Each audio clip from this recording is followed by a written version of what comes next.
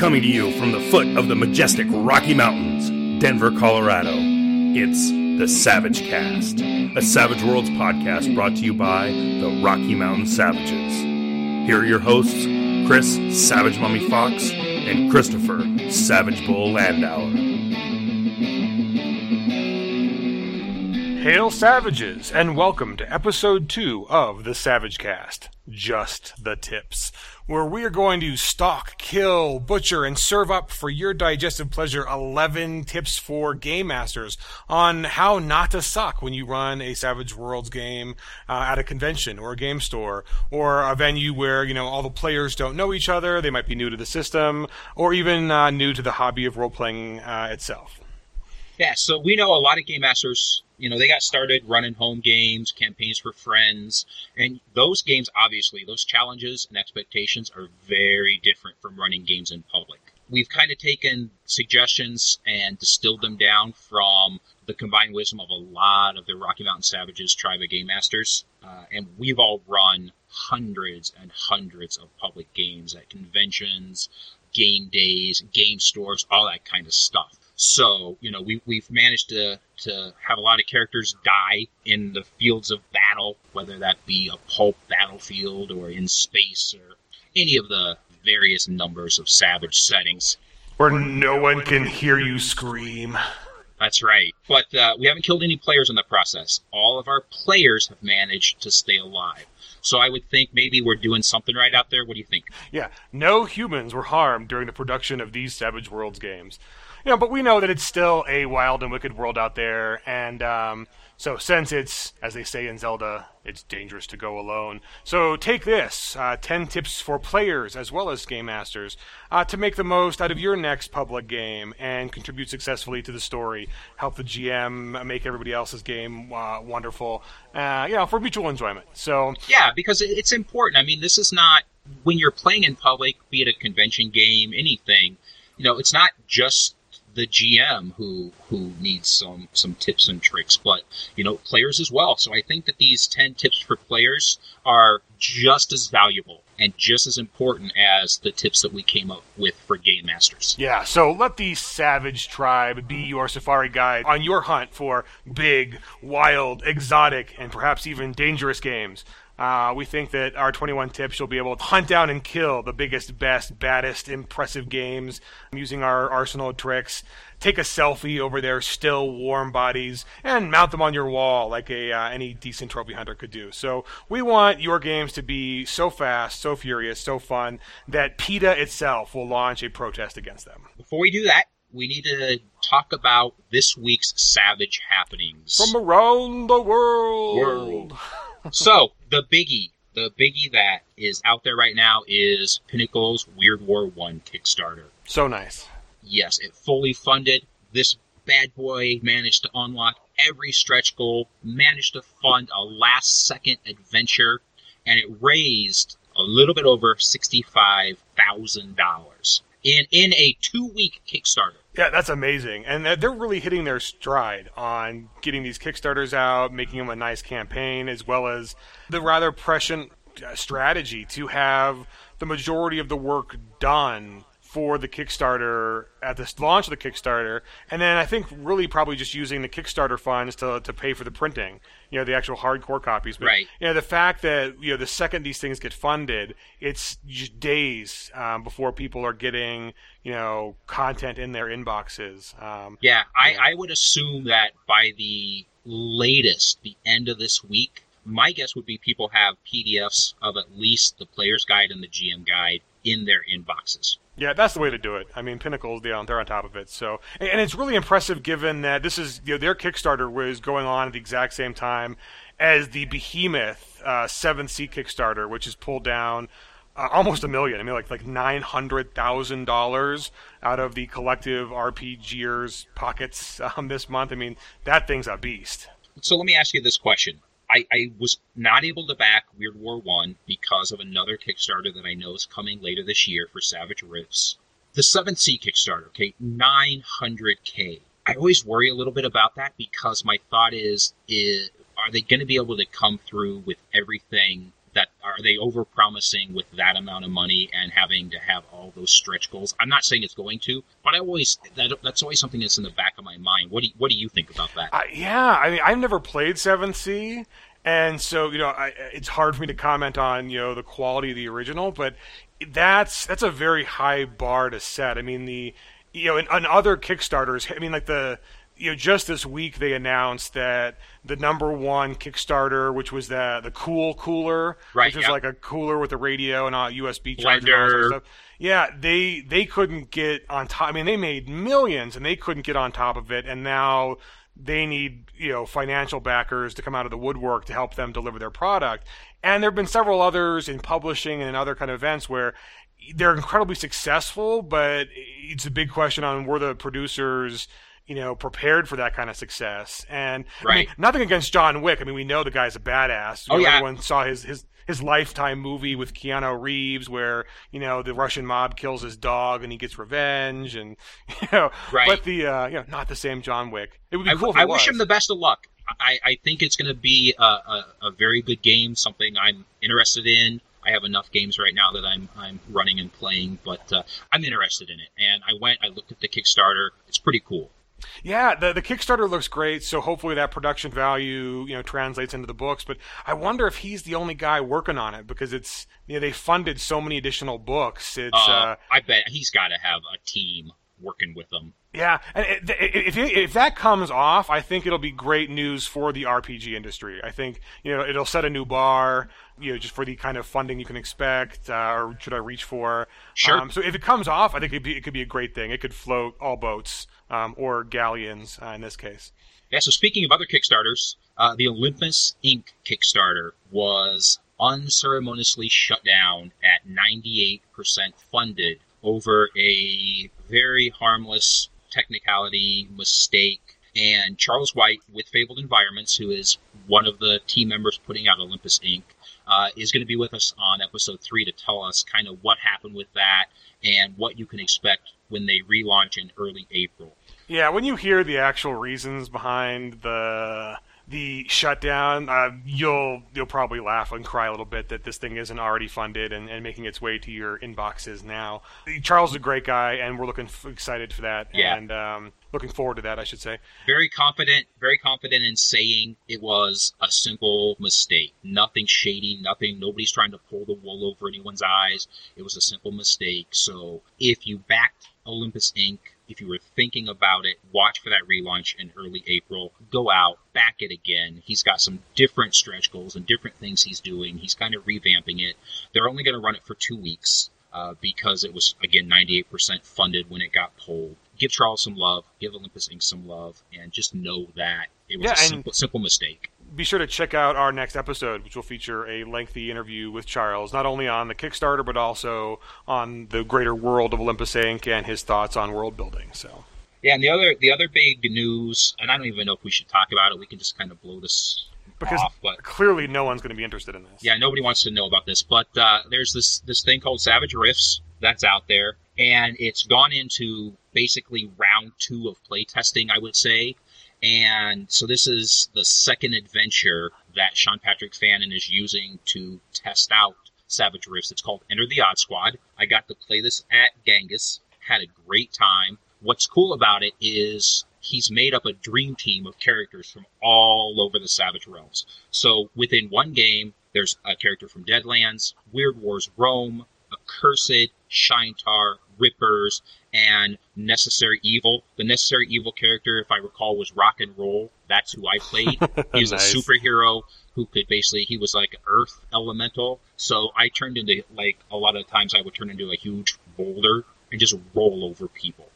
That is awesome. Yeah, it was a lot of fun. So Landauer and I and some local folks here in the Denver area, we're actually going to be playing with Sean in Enter the Odd Squad later this month. And recording it. We're going to we're going to conduct an interview with Sean. So we put this out, a week ago, maybe less than a week ago. dozens of questions. We put out a request for questions. Yeah, we have dozens and dozens of questions. So if you have any questions that you want us to ask Sean Patrick Fannon about Savage Rifts, email them to us. It's uproar@savagecast.com. Get those to us. We'll take all those questions. We're going to distill them down, so combine ones that are the same, and we'll go through these questions with him. Now, the one question that a lot of people have, you can send it to us, but we're not going to ask him, is the real kicker. When is this coming out? When it's ready, folks. When it's ready. They're going to, from what I've heard, again, I can't say this for 100% certainty. I'm pretty darn sure that it's going to be a Kickstarter. I really feel that's the way to go. I mean, within 10 seconds of their Pinnacles announcement, I'm pretty sure, it'll be all over. It'll be all over everywhere. We'll be posting about it. Everybody will be posting about it. So have no fear. You'll know when it's going to come out. I'm going to back it again, kind of like I said. That's one of the reasons why I didn't back Weird War 1, is because I knew I was going to back Savage Rifts, and I'll probably be backing it at a much higher level than I actually can afford. Oh, there's going to be so much content coming out there that it's going to be ridiculous. Yeah, it's gonna take a chunk out of my wallet. Yeah, so speaking of taking chunks out of wallet, yes. Save your pennies now for Tacticon 2016, the second largest Savage Worlds convention anywhere. It'll be coming this Labor Day weekend, September 1st through the 4th, 2016, to the lovely Colorado Springs, Colorado. We already know our Savage Worlds guest. We just confirmed this moments ago. Very Carl cool, too. Kiesler will be joining us. He's the craft master extraordinaire and genius behind such games as League of Extraordinary Gentlemen 1980s, which you ran, Chris Fox. Didn't you play in it as well at Gen Con? Yeah, played in it at Gen Con. I got to play Teen Wolf, and as we were playing it, and everybody, it was kind of funny because his production values are incredible. Yeah, best I've seen. The guy's got talent. The guy's trying to run the game, and he's got 9 of us around the table taking pictures and standing and moving and clicking, and he's trying to run the game, and we're all taking pictures of our table tents and our character sheets and our minis that he's converted from HeroClix and all these different minis, and he's converted all of these to make the characters for this game. It was amazing, and I had to bring it back here to run it in Colorado, and I will tell you, my production values and my production level on that game were about 5% of what Carl does. And they were still amazing. I mean, the maps and the character sheets. I got to play Ripley from Aliens, and the character sheets were like this pop art, kind of character sheet, looked just gorgeous. Carl recently posted some really cool character sheets that he's done for Savage Mystery Men. And Carl will be coming out, running games for us, doing a panel with the Savage Cast, playing in some of our games. So don't miss your chance to come out and game with one of the most creative GMs out there at Tacticon 2016. And after how many years? Lots of years. The Tacticon is actually moving from Denver down to Colorado Springs. So it's actually kind of exciting to see a new venue, get people a chance to come to a new city. So it's going to be exciting. It's a big change for folks, but I think it's going to be pretty exciting to be at Tacticon. Yeah, we're looking forward to it, and we'll definitely bring you more info on that going forward. Chris and I are both really involved. I'm actually the RPG coordinator for Tacticon, so I've been to the hotel a couple times. Nice place, the Hotel Elegante Convention Center, and I think I don't think we're ever going to see the private rooms that we enjoyed at the Annex, but I think we've got semi-private space, so only a couple tables per room. Nice hotel. It's got an indoor pool, so you can bring the family. Real pet friendly. So Colorado Springs, it's only 40, 60 miles, whatever it is, from Denver. So not too much further. And Carl Kiesler is definitely worth the extra drive. So hope to see you guys from in town and out of state at Tacticon 2016. And even cooler is thank you guys so much for your epic response to our first couple of episodes. We're really humbled by all the positive feedback and emails and getting the word out about this new endeavor from Chris Fox and I. Our episode 0 got over 1,000 hits, and our episode 1 over 1,500, and that was just in February. I think we've racked up some 800 more since then in the first couple of days of March. And, that's just from your mother and my mother listening over. Yeah, my mom again. loves the show. She thinks it's 5 stars. Yeah, exactly. Yeah, there's 3 5-star feedbacks so far, and between our mothers, it means we have one awesome fan out there who's also agrees with our moms. That's a cool idea. We should do a Mother's Day event where we like play for parents. People can like bring their parents to RPGs. Yeah, let's do it. That's very interesting. Yeah, bring your mom to Savage Worlds Day. It could end disastrously, but I think it might be fun. So yeah, we could help us celebrate. All of your feedback and downloads put us in the top 10 podcasts in our gaming category on iTunes, and that launched us into the new and noteworthy section from the whole platform. So if you haven't rated and reviewed us on iTunes yet, please help us continue this early success, guys. Yes, thank you guys so much. This is kind of a passion project for Chris and I. I love doing it. I'm passionate about it. I'm excited about it. It's something I really like doing, and so I can't tell you how much I appreciate people listening to it, giving us feedback. It's been great. Yeah, and with that, we're about to give you just the tips. One of our listeners on the last podcast complimented our humility in the podcast. And I don't know if bragging about getting a compliment about a humility makes it go away. And it's kind of one of those oxymoronical things. Can you brag about being humble? Oh, we're so humble. Yeah, we are. So you really can't spell humility without humiliation. So did I ever tell you about the time, Chris, when I ran a game for the guy who designed the game in a world that was his favorite world he designed and totally boffed it? Well, I'll tell you, listeners. So at the last convention, I ran Deadlands, and Shane Hensley happened to be at the table and hated the game. And there's some reasons for it, and we decided to, in talking with Shane about it, we figured we'd nail out some guidelines just on how to avoid common pitfalls in running convention games. And I don't know if I would say that Shane hated the game. That hate might be a strong word, but he had some issues. Well, it's a high bar to set, right? I mean, well, hell yeah. Running the game for the guy who created it in the setting that's his favorite setting. Yes. And I mean, in my own defense, not everybody hated the game. The half the table loved it, and they've already signed up for my games the next convention. But I think the way some decisions I made in some circumstances of the game made it less than desirable. I think I ran Deadlands more as a pulp kind of setting. Right. I enjoy running that. I enjoy a lot of, meta humor, and it was also just some other kind of convention factors, like we had like 10 people at the table, and so I couldn't see everybody. And so it ended up where Shane was actually sitting behind me almost. And so I couldn't see his face, and he was actually behind. I had this big piece of terrain, and he was actually behind it. So it's kind of one of those things where, I couldn't see his face, and apparently he was making, faces the entire time.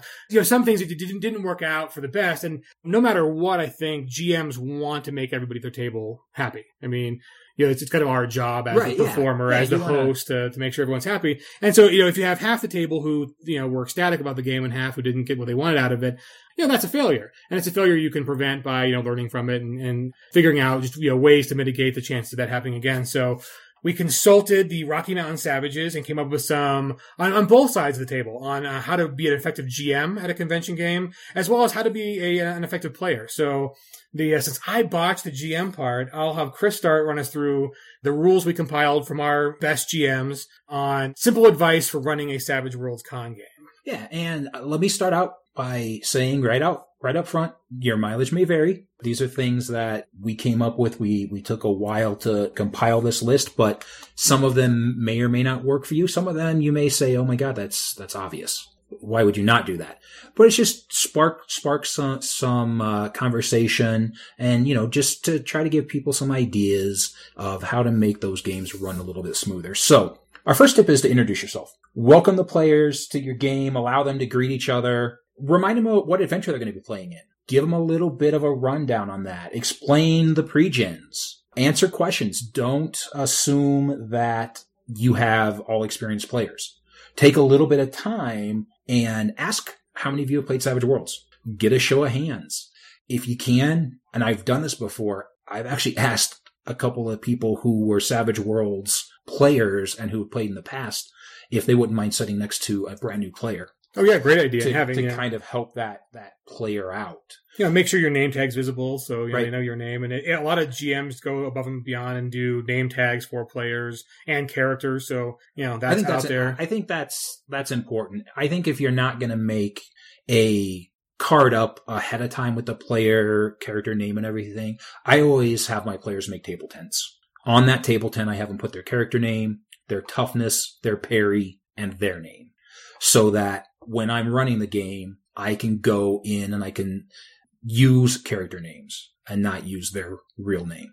Yeah, just remembering that this is also a social event, a social game, and that some social etiquette helps. I mean, Right. there's a reason that we, name tags and names in your badges. And, also just the fact that if you introducing yourself allows people to feel welcome. Yes. And, some of those shy players, can feel a little more at home to step up and interact versus, sitting in the corner and not interacting. So. Right. Yeah. Being that fly on the wall because they don't feel comfortable. The second one is preparation. I know there's a lot of GMs out there who don't prepare, but I think for running a con game, I think preparation is critical. Even if it's just notes, just a page of notes, just having some idea of where you're going. Con games last 4 hours. If you really look at it, you have about 3 hours of game time.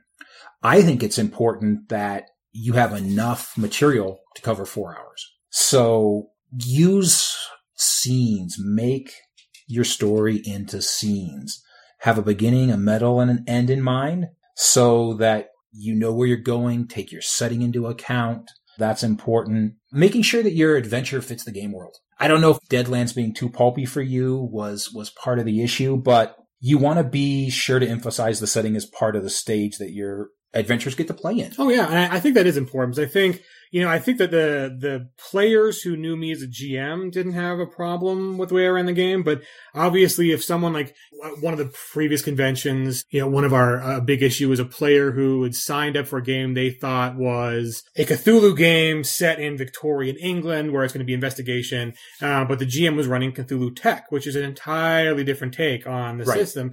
That player, it's up to the player to know that, but again, that player should have been keyed in that this is not what you're looking. If you're coming expecting investigation and Miskatonic, and you get future ray guns, and you're not going to get what you're expecting, and that's enough to put some players off and don't have a good time. So same way, if you're going to run a different take on the setting, make sure it's clear in the blurb, Right. that this isn't your dad's version, the version you're expecting. You've given them a blurb saying, "Hey, this is a superhero comic hour." Don't present them Charles Dickens, A Christmas Carol with werewolves. Exactly.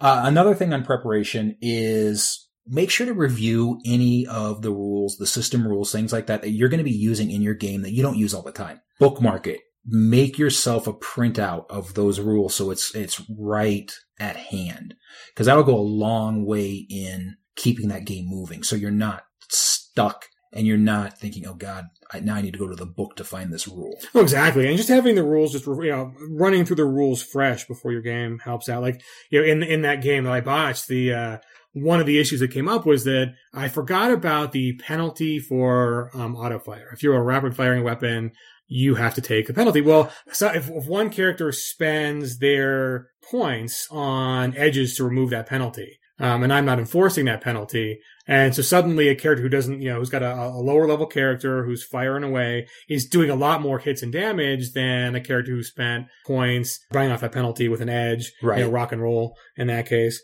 And so that was an issue. It was like, if you're going to run the game, run it right. Another thing that comes up is to change the pacing and style between scenes.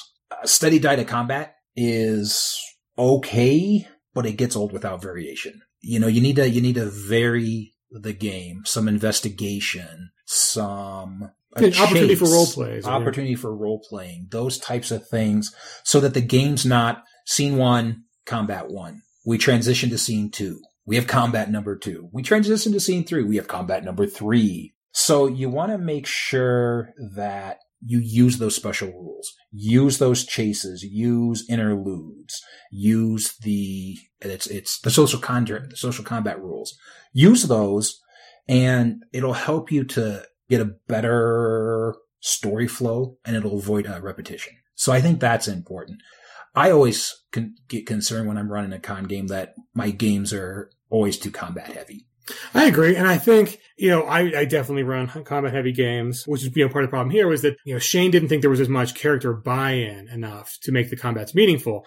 And part of that was my fault in that the game was part of our ongoing living system where we were on, Deadlands and some other systems living over multiple conventions. So the other players at the table had already played in this system and were bringing their characters in. And so they already knew the whole introduction of this is the Twilight Legion. You guys are, sanctioned monster hunters working for, the government. And there were so many players at the table. And I really should say no next time. Because basically what happened was I had a full table of like 6. I think I even had 8. I think I maybe have signed up for 8 instead of 6 because I wasn't going to be running multiple sessions of this, which I usually do. So, I've got room for players and there's, enough demand. So I think I ran for 8 and then another 2 friends came and said, hey, we got tickets, can we get tickets to your table? And I said, sure. And so we ended up with 10 and it was just, it was too many people. It was way too many people. And so in seeing a table jam-packed room full of players in front of me, I didn't go through and be as careful as setting the tone for the game, setting the expectation of who the players were. Because I knew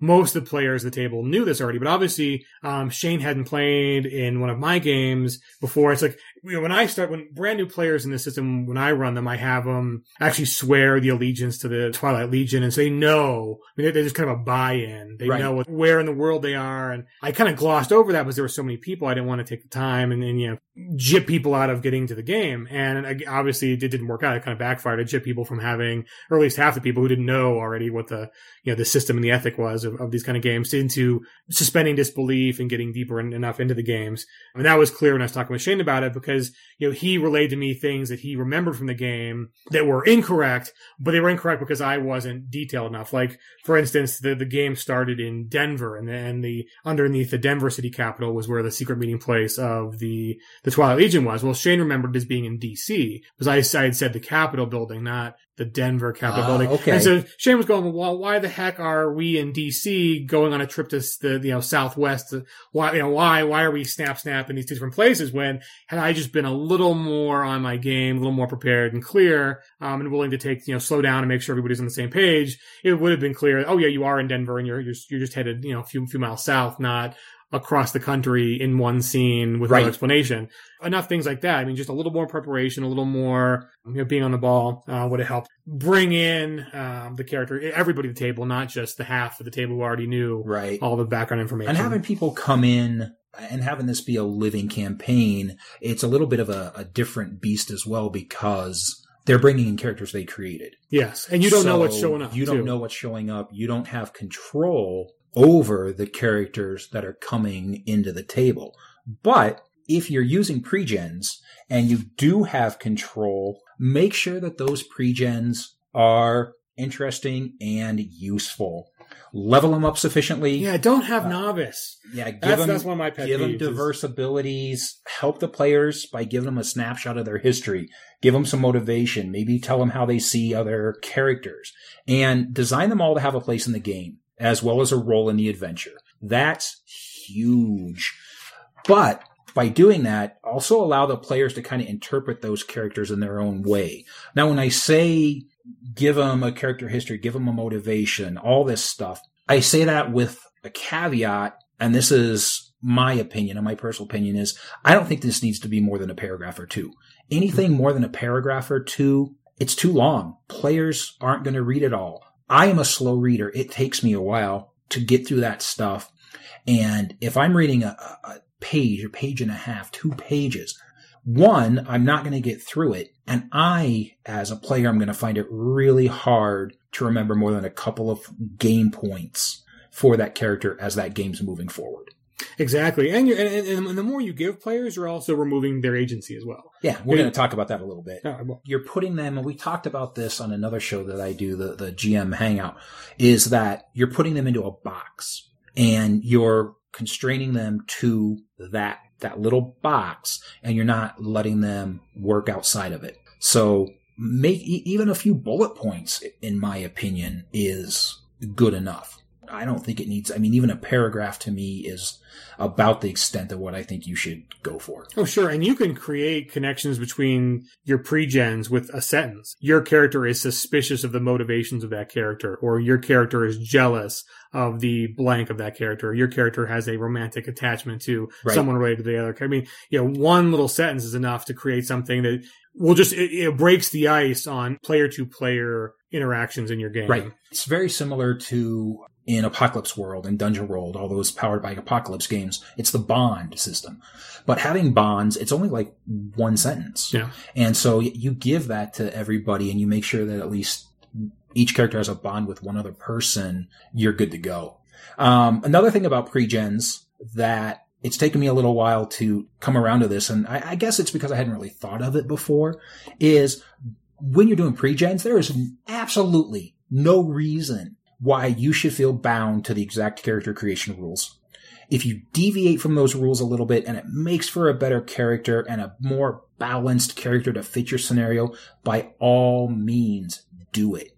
Create the characters that you need for the game that are going to be fun for the players. They're going to emphasize that setting. An example that's in the tips that we gave is don't give a character boating if they're never going to be near water. This is something that I feel very, very passionate about, is give every player at least a D4 in notice, because almost every con game I've ever run, as soon as those players sit down, and there's players who have played before, inevitably, why don't I have notice? You didn't give me notice? I don't have any notice. Oh, absolutely. And so I think giving them even if you just give them a D4, it's going to go a long way to help that player. Especially because, I mean, at least here, a lot of GMs use the notice check as, one, the first check that the character is going to make in the game. And two, it's a utility check in the sense that if the GM wants to give players information or get the action going, introduce a combat or introduce something else that a character would be interested in investigating, you almost always want to have the notice check first. And it's a common GM ask is make a notice check. Right.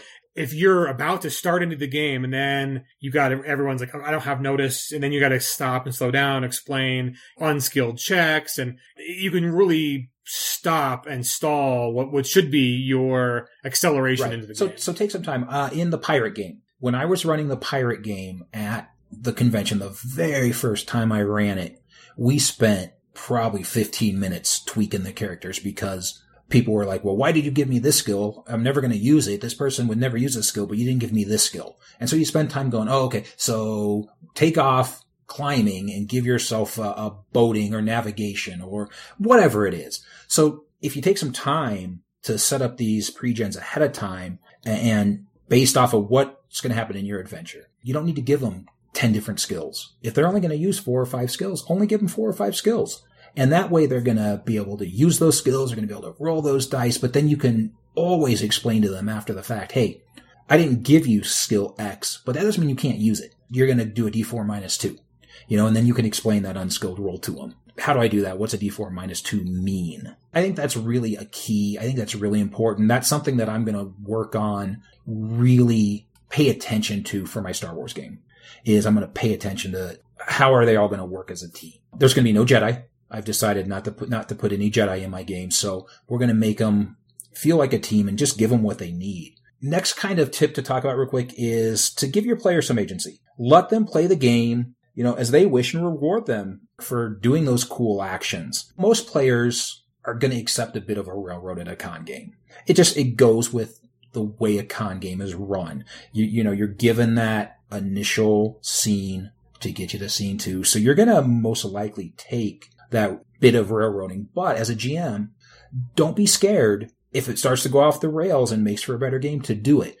Again, I mentioned this at one point. I'm really sorry, Sarah, but at the last convention, my ETU game went completely off the rails. We never even got to the adventure. Yeah, but everyone still talks about it afterwards. Everybody still talks about it, and I've been asked by a couple people, are you running the next ETU game in the series for the short bus on Sunday morning? They're calling themselves the short bus. Nice.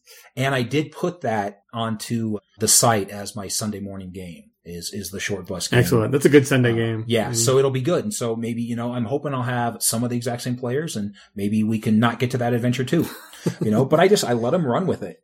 Yeah, it is kind of the big point about, giving players agency is also just remembering the big point of, we're here to have fun. We're here to interact. We're here to have everyone have their day. Shine that spotlight on different folks throughout the adventure. And to ease into that, I really like the next one because I think we mention it a lot, but I think it's worth mentioning a lot is that when you've got a bunch of strangers at a table, there's a big difference between running a convention game and a home game. Home games, you can work intimately with the players to get what they want and what's out.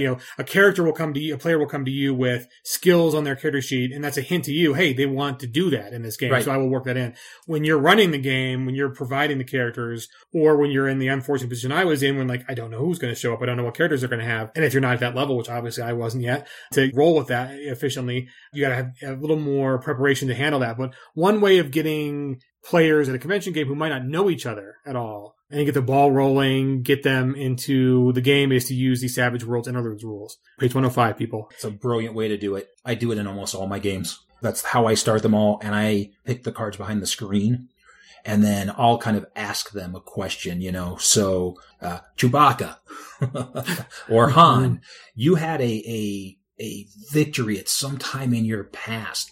What can you tell us about this? What was involved in this glorious victory you had? And then let them go. Oh, absolutely. And that, you can work that back into your game. I did that for the game that bombed. The problem was since there were so many people, a lot of people felt a little truncated in what they wanted to do. So I didn't get a lot of information from Shane on that. And so Shane, if you're listening, be more locative next time and give a little more background, because that'll let the GM know what your character wants to accomplish or what your character kind of concept is.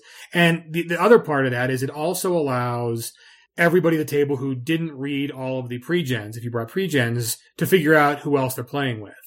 It's hard to have group dynamics and group strategy if the player's like, okay, I usually want to play the cleric or I want to play the leader, and they're going to just fish for that one character and then not read all the other characters. Right, you have that last guy that comes to the table and there's one character left. Yeah. And he might not know who else is even at the table. Right. And so, that has been a problem in some games where if you start off the bat, you get to the first combat and you're like, wait a minute, do we know each other? Who's here? Who has skills? And you kind of, that's something that you can kind of put in the front load of the game, to allow players to use that information and those tools instead of ending up like, oh, who has healing at the table? And you kind of, right in the middle of your combat, you're looking at people's sheets and you're arguing over who's got a D6 versus a D8 or whatever. Yeah. And it's worth a penny right off the bat. It's worth a penny, and you're going to get sometimes priceless information. So speaking of bennies, remember, what's Savage Worlds' tagline? Fast, furious, fun! Yeah, so use those bennies. Make sure you've got a good benny economy going. Get those bennies flowing back and forth. Use situational rules, like we talked about a little bit, to highlight the system and setting. Use those dramatic tasks, chases, social conflicts. You don't have to use them all. Pick one. If you can pick one of those and give it a prominent place in your adventure, that's going to go a long way to showing and really giving a good idea of what Savage Worlds is all about. Exactly. And that brings us to the last GM tip is at the start of your game, again, you can use the notice rule or something else is get everybody rolling the dice early just so you can refresh their memory on teaching the simple skill roll. Yeah, it's a pretty straightforward die system, so get it out there right away. And I will tell you, when I was writing this up, this tip came from Shane himself. I can't believe that I didn't think of it, or, some of the other folks I had helped me out with this, that we didn't put this on the list before I sent it off to Shane. It makes perfect sense. Teach him that die mechanic right away. And I think that's about it on GMing convention games. Again, we're going to go over how you can get a hold of us, how you can contact us. So if anybody out there has any tips on running Savage Worlds games at conventions, anything you think that we didn't cover, anything that you think, that's a dumb tip, anything you think, hey man, that was great. I never thought of it. Let us know. Contact us and give us that information. So we're going to go in now and we're going to flip the sides of the table. So we talked about some GM tips. How can you run a good table? But there's a flip side of that. You've got 6 to 10 people sitting at your table. So what can you do as a player to make that Savage Worlds convention experience a positive one? And how can you have a good time at the table? So my first tip for players is remember that your time is worth something. And obviously, if you're at a convention, you're probably paying to be there. So be in charge of your own enjoyment. Pick the right games to play in, and make sure you read the whole blurb. Don't just do titles. They can be deceiving. You might miss that the game is a riff or a comedy or Cthulhu Tech versus Realms Cthulhu or whatever. So don't just look at the titles. Be in charge of your own enjoyment and take a little agency in what you pick. Second tip is same as the first tip for the GMs. Is introduce yourself. Introduce yourself to the GM. Introduce yourself to the other players before the game starts. It's just a good way to break the ice. It's good that people know your name because you're making connections. And I think a big part of it is, as much as we all love Savage Worlds, we've built a community here, which is fun. I mean, it's, second family to some. It's a great way to see people, twice or more a year that, you don't get to see. So be part of that. Introduce yourself. It's one of the reasons why I started this group, the Rocky Mountain Savages. It's one of many reasons why I started the group. Yeah, and plenty of gamers are introverts, but this is how you break out of that. So be present during the game. Put your distractions away, like your phone. I'm guilty of this one a lot because I use a phone or tablet to Google stuff I want to bring to my character. For instance, in one game, I was playing a crazy preacher. And so I wanted to bring Bible quotes to that character. So I'm sitting there on my phone looking up bizarre Bible quotes that I can, yell at demons and, casting them out or whatever to add a little authenticity. But, I want to make sure that you don't do that too much. Make eye contact with the GM, make eye contact with the other players. Be ready when your turn comes. Yeah, that's one of my biggest pet peeves. It's a pet peeve in my home games. It's a pet peeve in general is distractions and electronic devices. Now, like you said, I don't have a problem if somebody is using it for gaming purposes. I had a player who brought his laptop and, he would have his character on his laptop. But I think what we're talking about is words with friends, texting, just flat out not paying attention. And then when it comes to your turn, oh, what's going on? Where are we? Breaks up the flow of the game. It slows everything down. For me, I just find it disrespectful. Yeah. Some people don't. Some people it doesn't bother them. If it doesn't bother you, more power to you. That's great. To me, I just find it kind of disrespectful. Yeah, if you want to share the score of the game that's going on, wait till a break. I'm not going to say that I'm 100% perfect on this because I've from time to time fallen into that trap. But we're all human. But we're just saying, try to keep the distractions to as much of a minimum as you can. Yeah, exactly. So another tip is select a character that you're interested in playing. Part of that is asking the GM for clarification on any details if they provided sheets for you that you don't understand. And if there are any aspects of the character that you're uninterested in or uncomfortable in portraying, ask to change those. And that will allow you to take control of the character and really get into the role play, get into speaking in character, figuring out what you as a player are going to enjoy by figuring out what your player or your character is going to, what their needs and wants are. Don't just be the person who says, I'll take whatever's left and then ho-hum about it. Pick a character that you're interested in portraying. Now, let me ask you a question, though, with this tip. My question is what would you say to a player who unfortunately is that last guy at the table and there's one character left? Okay, so I'd say one, as a GM, bring more characters than players. So there's always a choice. I mean, I'd never want to hand the last person, you have to play this. Two, if you're a player and let's say you do not know the magic system. Let's say you're a brand new player, you don't know how to run a mage. Right. There's only a mage left. I bring it up to the table and say, hey guys, I'm new at this game. I don't know how to play the mage. I'll probably be pretty awful at it. Does anyone want to play the mage instead? Or to ask the GM if they have another character, or even this. I mean, and this is in a crunch. If there's another character, another player at the table who has a character you're interested in playing, ask if you can play a twin of that character, in the sense that, you'll take most of the character, that character sheet and just change a few things to make them different enough. But, right. Is there room for two shooters? Is there room for two thieves? Is there room for two of one of the other, and make sure you don't want to step on any toes. But I think a lot of situations, players be willing to negotiate that with you. Yeah. I think players are willing to do that. It's better than trying not to ruffle feathers at the beginning and just not having fun for 4 hours, because nothing's worse than that. I've played in those games before where it's just a slog and you're like, oh Jesus, when is this going to end? And as a player, you're sitting there looking at your watch or on your phone. Yeah, or zoning out or just even not participating. Just sitting there like a bump on a log. Yeah, and that's enough. I mean, that energy can spread. It can ruin a game. other people will notice, hey, Sally over there pulled out her knitting and she's not paying attention. Joe's being way too quiet. He hasn't done anything and we're 2 hours into the game. Right. Or, sometimes like in one of the games, players will get passive aggressive about it. If you get to a point where you get no from the GM, sorry, I don't have another character for you, you're not feeling that one character, find another game. It's up to you to be in charge of your own enjoyment. So if you walk into a situation that you're not really feeling great about, feel free to just excuse yourself, ask for a refund from the con, go find another game. I mean, it's 4 hours of pestering the GM or not having fun.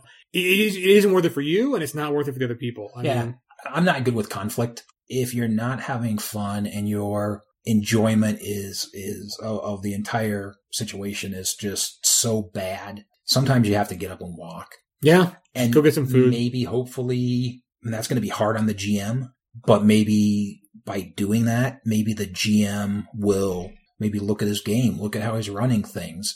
And again, I'm not saying it's maybe not even be the GM. It just may be the game. It may be the character. There just may be something that's just not jiving with you.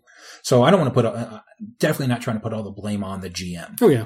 Sometimes that is there, but sometimes it's the other players. It can be the other players. If you're sitting at a table and there's that one guy who is just annoying beyond belief. I've sat at a table with some of those and I have wished that I was like, I'm sorry, I gotta go. Well, exactly. You wait for a break or ask for a break. If the GM isn't one of those who's just oblivious to it. And, either mention to the GM that, if there's another player and you think that the GM can intercede on your behalf and fix the other player problem, or if your character's not fun, if the GM can let you, take another one a third of the way in the game, that's fine. Or just say, sorry, I'm just feeling ill. Or whatever you think, but it's really I think the worst scenarios of all are if you stay in the room. I mean, I had a con game where a player was very distracted because they left some of their purse or their dice bag, whatever, at their previous game and just realized it at this, at the next game.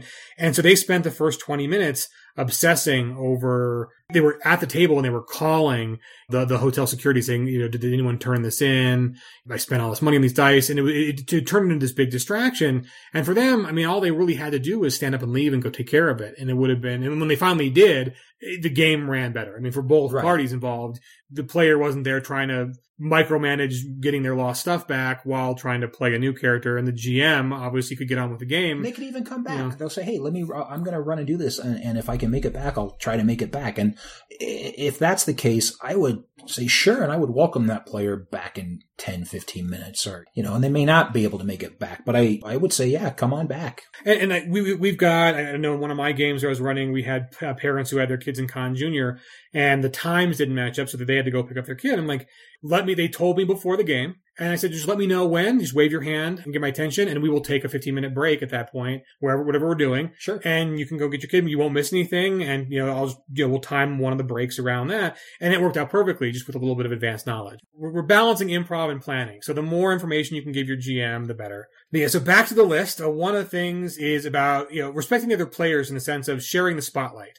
You deserve to do heroic things, but as you're doing heroic things, try to do them with and not to the exclusion of the other players. If you can figure out a way of getting someone to help you in your big heroic scene or giving someone else the spotlight for a little bit, it doesn't mean sit back and don't engage.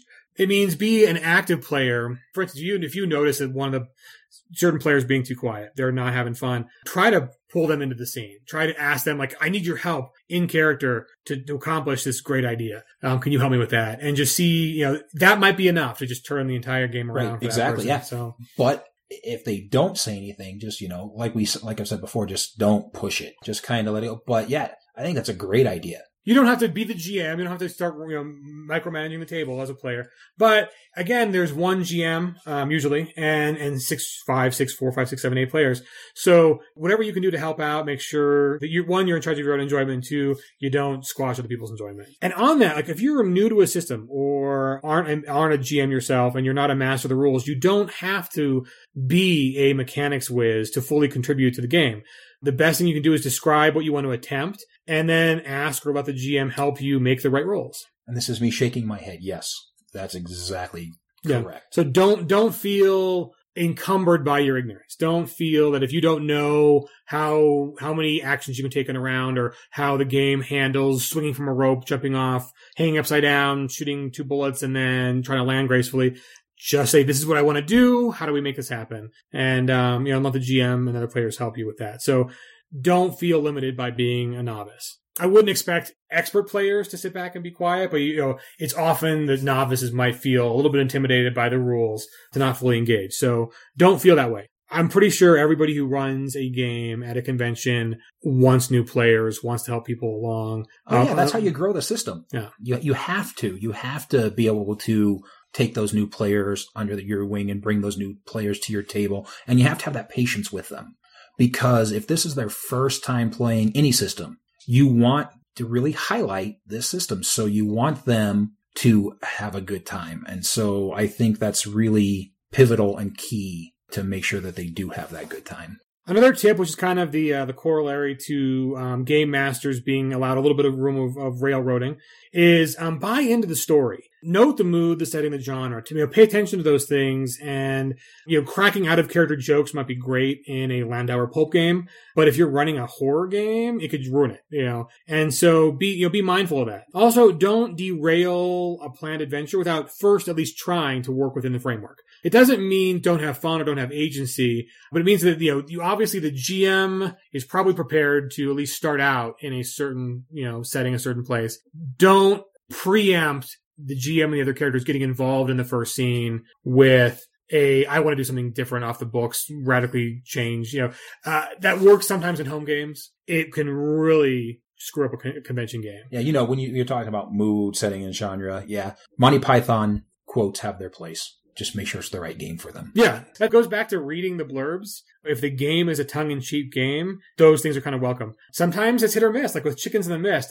We will probably mention this game often because it's one of my favorite games ever, is the way Neil Hyde ran it versus the way the author wrote it, 2 very different things. The author thought it was going to be a very serious, straight-laced horror game, and Neil Hyde and the rest of us, when we ran it, and plenty of tables have done this, turned it into a more slapstick, offensive, or at least off-color joke fest. Oh, yeah. So in one, you have chicken fighting in a circular place, and other you have cock rings. This is how different takes on it. So be mindful of how your GM's running it. So sometimes the blurb is not enough, but don't spoil other people's fun by deciding that I don't like investigative, serious games and horror, so I'm going to run the Monty Python jokes. That's enough to just ruin other people's time, to prevent the GM from building suspense or getting into the story, getting that submersion into actually playing your characters. So be mindful of that. Sometimes, I'm the kind of guy who likes making meta jokes. When a GM asks, "Hey, no, we're doing a horror game now, always talking character." Yeah, don't be that guy. Don't be the guy who's, but I'm going to be funny and make puns and whatever. No, just go along with it. Enjoy the adventure. Go along for the ride. So, and that leads to one of the last 2 is interact in character. I know role play is not everyone's cup of tea. Some people like rolling dice more than they do being in character. For those of the people who like to be in character, to bring those acting skills, to bring that in-character interaction, try it. Speak, strategize, negotiate with other players and NPCs as your character, not just as a player. There's room for both. There is definitely room to be, hey, Joe Thomas always, he's a GM here. He calls it above board. So when he says, okay, above board, it means we're talking as players, not characters. Right. Yeah. Then we go back into as players. It's a fun way to enrich the game. Some people like to use voices. And that was kind of one of the things about the game that went wrong with Shane, is that the not being able to know who's going to bring what character to the table, it's a hard thing to do. And I probably am not good enough a GM yet to really be a master of that, is the 2 of the characters, 2 of the players, and these are the 2 who had a great time at the game, brought interesting but not specifically useful characters, in the sense that one of the players brought a male courtesan to the table. He played as Sven, the Swedish masseuse.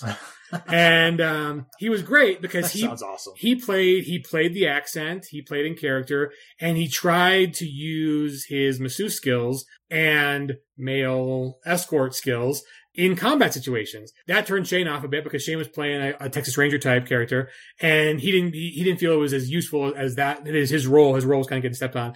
But to me, when I had 10 players, the players that stepped up and really got into the game and really took command of their characters, it was kind of like the squeaky wheel gets the grease.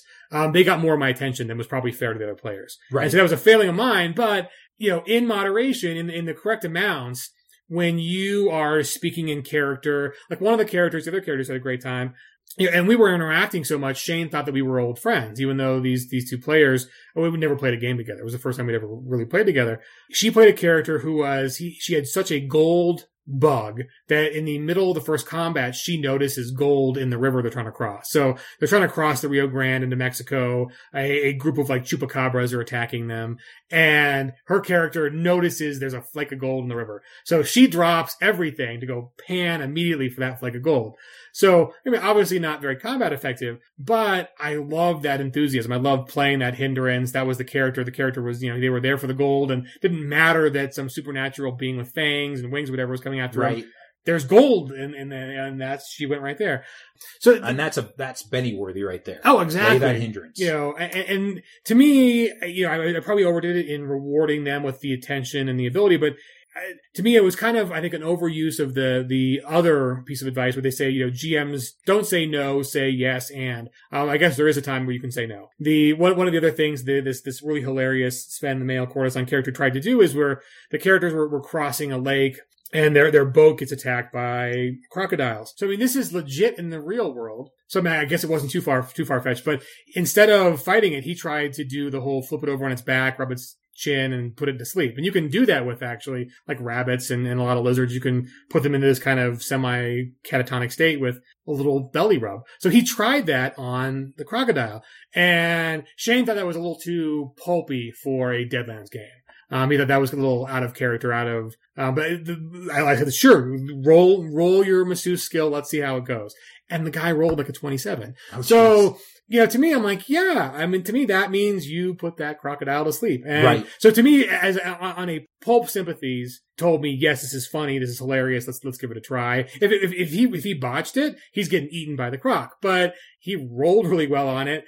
I can see how if you are thinking a more stand-up Western Deadlands game, and especially in a setting you wrote, you'd think this doesn't really fit the setting. This is right. a little. The GM should have said no. It's a little goofy. Masseuse, you can use your skills for seducing guards, as a face, but as a combat feature, that's the thing. I kept letting him use his skills in combat, and so he had like the Uhura fan dance at one point. So I think that was a little bit of my fault, not reining in a social character using their social skills for every aspect of the game. Maybe a little too tongue-in-cheek. It was too tongue-in-cheek. And to me, I love that. To me, I think it's hilarious. I don't mind that. But I can see how if you signed up for a game where you think you are playing gritty Deadlands, you're not getting what you wanted out of it. Right. And watching another character who you perceive as getting favoritism from the GM getting too much attention and stepping on your niche where you've got a character that's designed for the hard combat scenes, the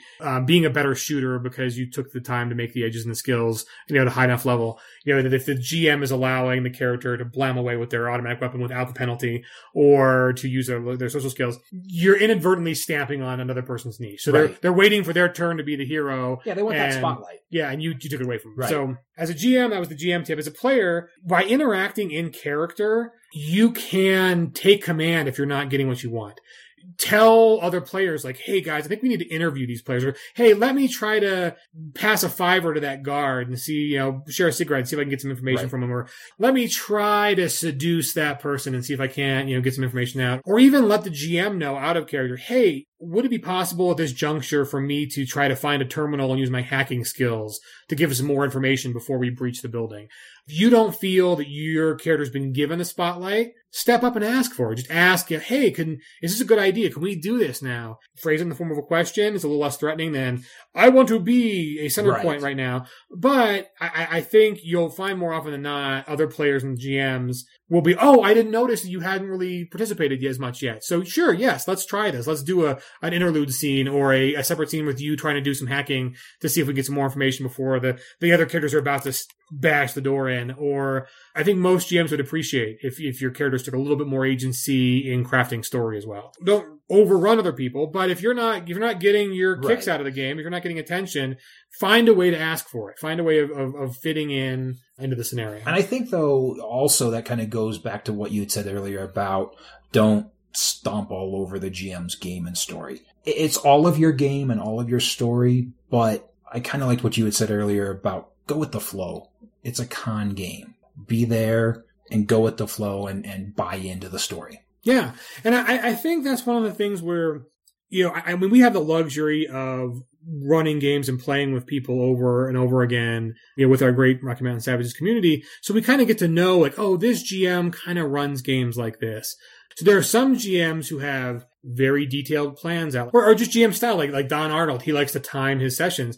And I mean, we make fun of him for it sometimes, but it's a great way of being like, we're going to get through so much material. I want to have a budget so I know that we're not going to jip people from the experience they signed up for. Other players, like Brian McCabe, he's a friend, and I've run his games a lot of times. He'll be very open-ended on tasks. His form of allowing players to have agency will be present a challenge for the players and then be a counter serve or a counterattack GM where the players will then throw out ideas and then he'll run with what the players are trying to do. That free form style might scare a lot of players. They don't know what to do. They feel that they don't have enough guidance sometimes if they're not used to that style. Versus other GMs who have, this is so railroaded, I've got these, all these encounters, all these stats. Try to go along with it. And then if you're feeling uncomfortable, again, feel free to step up and ask. Even ask above board, hey guys, is this a good time where we can throw around some out of character strategies, on how we might go, or do we want to stay in character? And if it's in character, then try to, work in your ideas as your character. Remember, it's a two-way street. It's not just the GM's party. It's not just them telling a story and you get to watch it. Those games are usually not very fun. I mean, when the GM has, there's only one way to solve this one little minute puzzle and everyone has to do everything right or else it's not going to work out that way. Yeah, kind of you got to either avoid those GMs or get really good at reading their minds. Right. But again, a lot of times you can avoid that problem by just stepping up a little bit more. To be a little more like, hey, above board, is there more than one way to solve this? Or do we need as a group to find your one solution? And asking that one question is probably enough to tip off the rest of the table and avoid wasting half an hour. Or tip off the GM that maybe he needs to come up with another way. Oh, exactly. Real quick on the fly. Yeah. I don't mind table talking out of character stuff if it's in advance of the enjoyment, in advance of the plot. Sure. That's a pet peeve of a lot of players. I mean, we didn't mention it in our sheet specifically, because it's more of a quality role play experience where be mindful of out of character knowledge versus in character knowledge. That's a real way to piss off other players, where you're watching the game and if the GM doesn't use, say, a secret note to tell the thief what they found in the person's pocket, and then suddenly they come back to camp and you're like, what did you find? Because they found something you want or whatever. Try not to be that player. Try to be mindful of character knowledge versus player knowledge versus table talk. And, sometimes it's fun to have your character be ignorant of something, but you as a player want to contribute to an idea. For instance, there might be a time where you have a great strategy, but you are not the group leader and your character is not, let's say your character is a dunce. Your character is a sniper off somewhere else where you can't really communicate with the group, but you have a really cool idea that the other group might want to strategize about. Ask, hey guys, do you mind if I have an out of character suggestion for what you guys might want to consider? Just asking is enough. Yeah. So let's talk the final thing that you have on the player tips. And we talked about this as a GM is use your bennies. Yeah. Don't be a Benny horde. They let you do cool stuff. Use them. Make sure that you're using them. Make sure as a GM that you're giving them out. But I want you to read that last sentence of this one because I really think that is as a player, really something to think about. So what's this last little bit here? Don't be risk averse. Be risk seeking. Don't be afraid to fail, because sometimes those are the most memorable and fun parts of the stories. One of the big criticisms of the game on a stylistic level Shane gave to me is he never felt that the characters could fail, that they were ever at risk of failure. And so it was too much just of a success train. as a GM, that's a pretty profound statement is as a player, don't be afraid of failure. And as a GM, don't be afraid to give your characters tasks they might fail at, because those oftentimes make for the best parts of the story. The heroic sacrifice. I mean, if you've got a character who's got a death wish or who's impulsive and, overconfident, sometimes those players, they want to have situations where they can fail or they can be heroic in dying. And if everything is too easy or too much success driven or players are playing too conservatively, you never have the big epic moments. That's kind of why we play Fast, Furious, Fun, savage settings that are epic and they have fantasy elements and have defined evils. We don't play insurance adjuster. We don't play actuary. Those are kind of things that we want to get away from. I want to be really risk averse because I can't afford an accident, or I don't go do fun things because I'm worried about the consequences to my family. So I don't let me out. Right. It's a con game. It's a game. It's a fun, the worst case scenario, your character dies and you enjoy it and you got a story to tell. Yeah. So I hope everybody listening, I think Chris and I have shown our passion for the game, our passion for Savage Worlds, our passion for GMing, for playing the game. I hope that came across. For anybody who's interested in seeing these in writing, they were put up today on Pinnacle's main page. So you can go to peginc.com, and those are going to be on the main page. And eventually those are going to go up on the convention tab on the webpage as a permanent addition to the website for their convention information. So I'm pretty excited for that. I'm pretty proud of what we came up with. I think that we came up with some pretty good tips overall. Again, are all these tips going to work for everybody? No, I don't expect them to, but hopefully they've given everyone some food for thought, some ideas you might not have had, some things that you're thinking, yeah, maybe I could do that differently, or yeah, I've been doing that. That's really a great tip. I'm glad that they came up with that. Yeah, and understand that we're not giving you these tips as vaunted experts. Oh, no way. These are things we've screwed up and are happy to share with you our screw ups as we want to become better players and better GMs as well. As a GM, I'm always learning. I'm going to be learning as long as I'm GMing. Always something that I can learn. I always have a takeaway from convention games. My takeaway from Tacticon was I can improv. I can run a game that went completely off the rails because I did it and it was so much fun. So, that's not something I would have done before. Yeah, it's scary. I would have freaked out normally. I would have tried to do everything in my power to get them back on track. And I just let it go and just ran with it. So that takes us to something we want to talk about, a new section of the show that we're going to hopefully have some listeners give us some tips for Savage Worlds, whatever you have, whatever tip you have. It doesn't necessarily have to be about GMing at a con game or running a game, but any tip that you have towards the end of the show, we're going to close with a segment we're going to call Leave a Tip. Yeah, and not only just things you write to us, we want to get your voice, your inflection, your personality on the show. So if you can find a way of recording your tip, send it to us. That means, we'll set up a Skype call or record a phone call, or you have the means to save a WAV file on your computer. Send that to us, and we will splice you into the show so you can, leave your tip as a player, as a GM, as an aficionado. We'd like to allow you to join the show with us. And having said that, also, if we've asked before, but if you have topics, you have things you'd like us to cover, things you'd like us to talk about, send those to us. Don't forget also to send us your Savage Riffs questions for Sean Patrick Fannin to uproar@savagecast.com. Subscribe to our feed on iTunes or go to savagecast.com. There's a sidebar that'll give you tons of ways to get to our show. And make sure you're the first to hear our upcoming interview with Charles White of Olympus Inc.